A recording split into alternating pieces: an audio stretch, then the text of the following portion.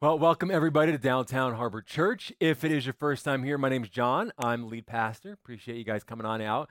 We are continuing our series that we're in. We're calling it Blessed and Stressed. And what we're doing is we're taking a look at this idea that as Christians, and many of us are Christians here, we know we're blessed. I mean, we know we're blessed by God. We're grateful for everything that He's done for us, is doing for us, will do for us, all the things He's doing behind the scenes that we'll never know. We are so grateful. We are so blessed, and yet we're stressed. Okay? There's aspects of our life, there are areas of our life where our faith and our feelings are just, they're not lined up exactly. They're not in the same page. And so each week, we're talking about specific stressors that all of us deal with. And we're trying to find out, what does God have to say about these stressors? What tips does He have for us so that we can kind of mitigate the pressure and feel more blessed and hopefully a whole lot less stressed. Last week, we kind of began this conversation that we're going to finish up today. We talked about how two of the greatest blessings in our life are friends and family. People that we love, people we can do life with, build memories with, we can lean on, we can learn from. These are people that we really do love. We're so grateful to have in our lives. And yet, if we're being honest, some of them stress us out, okay? And the reason that some of these folks stress us out is because many of them have what we're going to call toxic traits, habits, behaviors, ongoing actions that just stress us out. It can just wreak havoc on our mental health.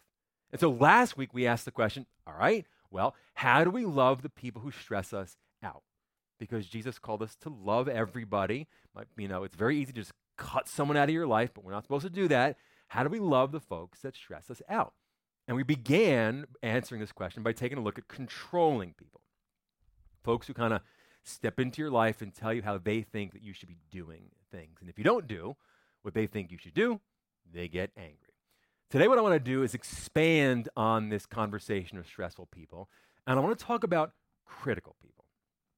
It could be that boss in your life who never compliments you, just complains. All right? It's never about what you do right. It's always about what you do wrong and how they would do it differently than you're doing it. Maybe you're an adult here, and yet your parents still criticize every single thing you do. The way that you dress, where you live, the way that you choose to raise your kids. It's like nonstop. Maybe you're like a lot of us who grew up Catholic, and now your family busts your chops because you go to this church. Because obviously this isn't a real church. We know this, right? So this doesn't count. So we all kind of have critics in our life. And so the question that we want to answer today is, all right, well, how do we handle criticism from a biblical perspective? How do we respond? And how do we love through that criticism? What I want to do is give you 4 tactics, kind of right out of Scripture, that I believe will help you navigate that criticism and mitigate its negative effects in your life. So number 1, when you find yourself being criticized, and it could be criticism coming from a family member, a friend, a coworker, a boss, whoever, based on what we see in Scripture, when you're being criticized, often you don't respond. And this is so hard, okay? But just because somebody criticizes you does not obligate you. It does not mean that you must respond back. And once you recognize that, it's incredibly freeing. This is one of Jesus' go-to methods for dealing with the critics in his life, and Jesus had a lot of critics in his life. Peter said this about Jesus. When they hurled their insults at him being Jesus, let's pause. So what did people say about Jesus? Well, number 1, time and time again, they would call him a friend of sinners. Now, while that's a song that we would kind of sing in a church these days, that was not really a worshipful statement when they called him that. All right? That was not a compliment. They saw him hanging out with prostitutes. They saw him hanging out with tax collectors, and they criticized him for that. We know they would call him a glutton. They called him a drunkard. I think on 2 occasions they called him Son of Mary, which sounds like a wonderful Christmas song, but that was actually an insult about his birth. Effectively, they were calling it an illegitimate birth by calling him Son of Mary. They called him a lunatic, a heretic, a blasphemer. So what did Jesus do with all this? Peter says this, when they hurled their insults at him, he did not retaliate. When he suffered, he made no threats. Okay, he didn't fire back. He didn't criticize back. He didn't complain. He didn't stomp his feet. He didn't call it unfair. He didn't play the victim card. When people lobbed criticism at our Lord, he simply ignored it. And instead, it says that he entrusted himself to him who judges justly. We talked about this last week. Jesus knew who he was in God, and so he was able to let these criticisms just slide right off his back. They did not derail him. So whenever we find ourselves being criticized or being insulted, sometimes the best course of action is not to respond at all. Solomon, the wisest man who ever lived, said this: a person's wisdom yields patience. It is to one's glory to overlook an offense. So let's talk about what this does not mean, okay? Solomon is not suggesting that you pretend an offense didn't happen. Right? He's not asking you to just stick your head in the sand. For example, he's not saying that you should pretend like your mother-in-law, for example, didn't just make a comment about the dress that you're wearing. Like she did just say that, right? That it might be a little too tight for your body type. We all heard that. Those words came out of her mouth, all right? Solomon isn't saying pretend like she didn't just say that. What he is suggesting, however, is that we choose to forgive in real time. That we don't hold a grudge. That we forgive on the fly. And so it's, okay, I know what they just said isn't fair. It's not right. It's not nice. I know I could get angry, and I have a right to get angry. I could snap. I could make it more awkward in here than it already is, but I am choosing to take the high road. I'm going to overlook it. Solomon says foolish people are easily upset, but the wise pay no attention to hurtful words. It is to our glory to just overlook an offense. So last week, if you were here, you know we celebrated DHC's 8th anniversary. And I'll just tell you this. When we launched this church, there were some people that were not happy about it. In fact, we, Adam and I, and a couple of the founding folks, we received an insane amount of unfair criticism because of this. Now, during that time, I had the chance to be mentored by really a big-time guy in the church world. Leads a large church, prolific author, big podcast, a guy named Carey Nieuwhof. I don't know if you know this. Anyway, his advice to me during that season of my life, during that season of criticism was this. He said, John, don't get in the mud with them. Because that's our tendency, isn't it? You want to get in the mud with them. You want to fight back. He said, don't get in the mud with them. In other words, overlook the offense. Ignore it. To which I said, yeah, but people won't know the truth if I don't say something.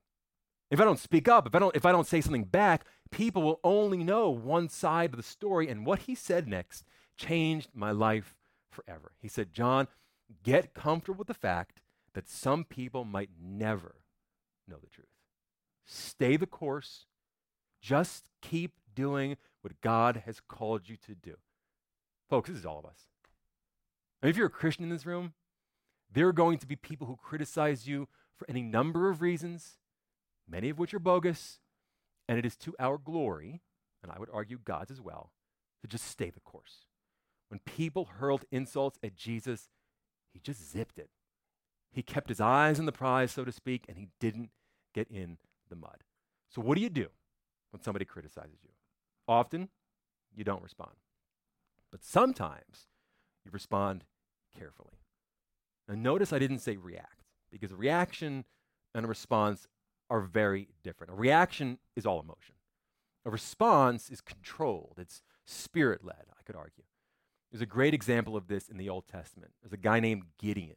You might know that name. Gideon is the patron saint of hotel Bibles. And one day, Gideon was doing something that is true. One day, Gideon was doing something that got him some heat from the people around him. They didn't like what he was doing.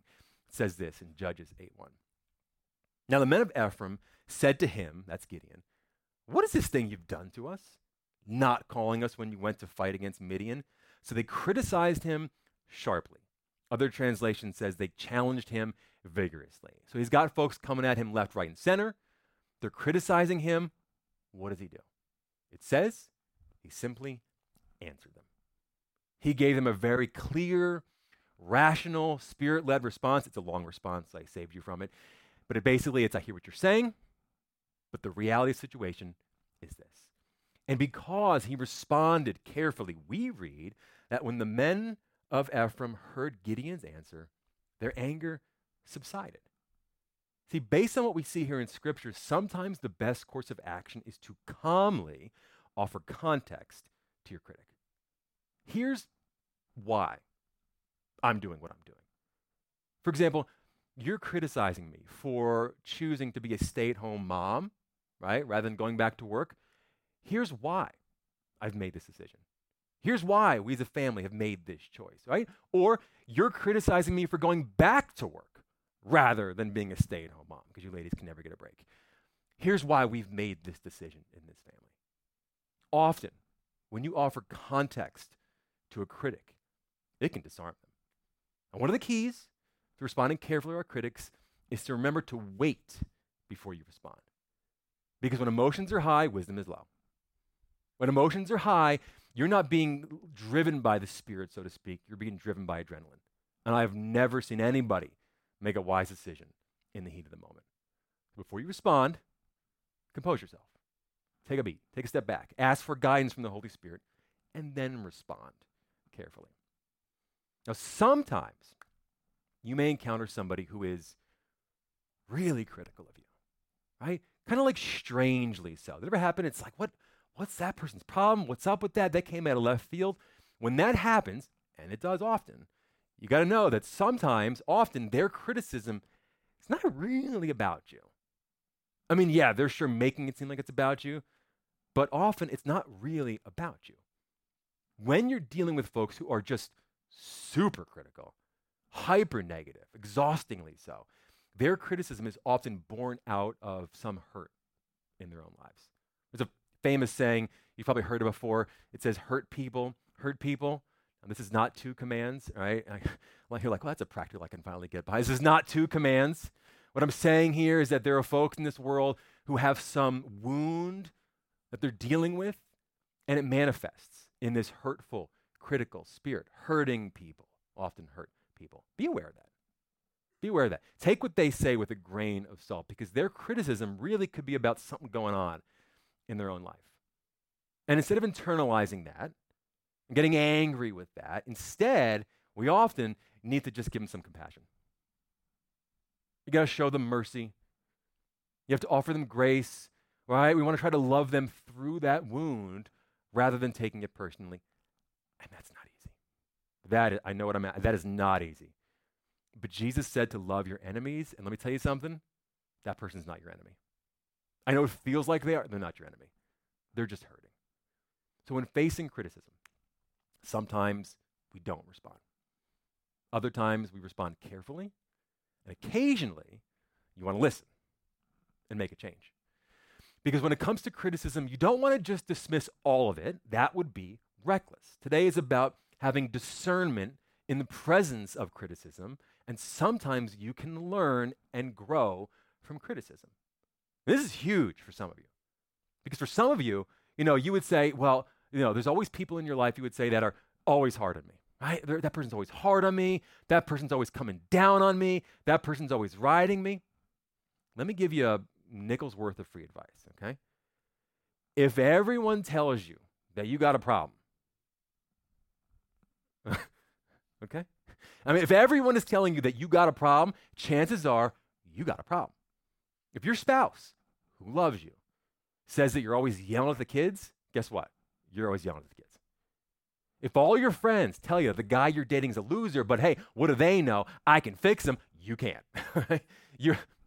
It's been done before. You can't do it. Right? You are not called to be a missionary dater. If everyone in your life is telling you something, then maybe, just maybe, there's something you can learn. Solomon says this: if you listen to constructive criticism, you'll be at home among the wise. If you reject discipline, you only harm yourself. In other words, you can miss an opportunity for growth. God has put people in our life for a reason, to speak wisdom into our lives, to help you grow as a person. And so you want to prayerfully, and that's an important word, prayerfully receive what they have to say for you. You don't want to just accept everything willy-nilly, right? You want to prayerfully receive it and make some changes when necessary. So how do you respond to criticism? Number one, sometimes you don't. Number two, Sometimes you respond carefully. Number 3, occasionally you listen and you make a change. Lastly, you always guard your heart. Why? Because we want to make sure that we don't become critical ourselves. When you look at Scripture, cover to cover, okay? Who in Scripture would you say has a critical spirit? Satan. They call him the accuser, the father of lies. He is the one who heaps shame and guilt on you. And so we want to be so careful to guard our hearts when criticism is lobbed against us, because we don't want to let that spirit of his drive us to anger and bitterness and rage, because then we become the critical person. And what's worse, often we don't even know this is happening, because it is very easy to spot a critical heart in somebody else, isn't it? Very easy. See it from a mile away. But it is incredibly difficult to see in ourselves. Why is it so hard to see our own critical spirit? In my opinion, I think the reason is when we criticize, we think we're right. We do. And because we think we're right, we think we have the right to make known our opinion whenever we want. One phrase you'll hear all the time on TV, you hear it a lot on Real Housewives. Not that I watch that show. It's in the background, okay? You hear it in Vanderpump Rules, all this kind, like it's all society everywhere. It's ubiquitous, this phrase, okay? And I know whenever I hear this phrase that drama is going to follow, and the phrase is, I just gotta say, okay? No, you don't. I just gotta say, okay? We've gotten to a place in culture where everybody feels like they just gotta say, no matter how it's going to affect the person on the receiving end. And the reason we have no problem just saying it is because we think we're right. And we don't realize we're just being critical. Now, Christians in the room, you're not off the hook on this one, okay? Because you might not say, I just got to say, but there's a church version of this one, all right? And the church version is, I feel led to say, do you now, okay? I've heard this one a lot, okay? Do you really feel like the God of the universe, through the power of the Holy Spirit, is leading you to make a comment that just so happens to conveniently align with your own personal opinions and preferences? Gosh, what a fortuitous coincidence for you. Okay? Paul says, look, why do you criticize other followers of the Lord? Why do you look down on them? Now, thankfully, I do not see this happening in our church often. I mean, other than when I bust Adam's chops for being a grown man who likes Disney princesses. But that's a different sermon for a different... Listen, if that's your thing, go for it, okay? But I will say this. I've been a part of church communities, and I bet you have too, where it's just ruthless. It's people are so busy tearing each other down rather than building each other up. Paul says, so let's stop it. Knock it off. Let's stop criticizing each other, because we're not called to be anybody's judge. We're called to love one another. Now, this does not mean that we shouldn't point out things that need to be changed when they need to be changed. For example, Scripture is very clear. If you see a fellow believer going down the wrong path, making unwise choices, about to make an unwise choice, we have an obligation, right? We have an obligation to go to them, but only after prayer and self-reflection. I love what Solomon says in Proverbs 12. He says, some people make cutting remarks, but the words of the wise bring healing. This is the kind of life we're called to live. Now, we're not always going to succeed. With the help of God in our lives, we can build each other up rather than tearing one another down. And if you want to search for things to criticize, you will find a never-ending supply. But beware, you become what you focus on. And when you always focus on the negative, I'm just telling you, you yourself will become negative. So choose to be different. Choose to lift others up, to build others up, and to bring healing. So what's practical? What do you do with a message like this? If it is your first time here at this church, every single week we put this word on the screen. We want to make sure you can leave on a Sunday and just know exactly what to do with what you've heard. So Jesus made a lot of promises. one of the promises he made wasn't what I would call a good promise. All right, I wouldn't call it in like the pro category. He said, in this world, you will have trouble. You can take that to the bank. In this world, you will have trouble, which means at some point in your life, you're going to get criticized. It's going to happen. And if you're a Christian, trust me, you'll be criticized even more. Because unlike the rest of the world, you have a spiritual enemy that is trying to break you. And one of his favorite tools is criticism. So to protect yourself from the critical spirit in other people, remember who you are in Christ. We got to be deeply rooted. We got to be deeply grounded in who we are in Christ. We talked about this last week. Calling provides clarity. You got to know who God has called you to be. You got to know what God has called you to do, because when you are so confident and so sure of God's opinion of you in Christ, that criticism, whatever it is, won't derail you. You can overlook it because you got a higher calling. And ultimately, you know that the only opinion in this world that matters is God's. That's important to know. Because if we live for others' approval, we will die by their rejection. If we need someone's praise to live, I'm just telling you, you will die by its absence. That's why your approval is rooted in Christ alone. And when it is, you won't be driven by praise. And you will not be derailed by criticism. You will not let compliments go to your head, and you will not allow criticisms to go to your heart. Let me pray for you.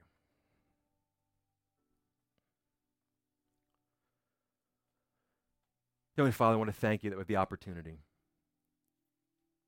just to come together and look at some of your wisdom.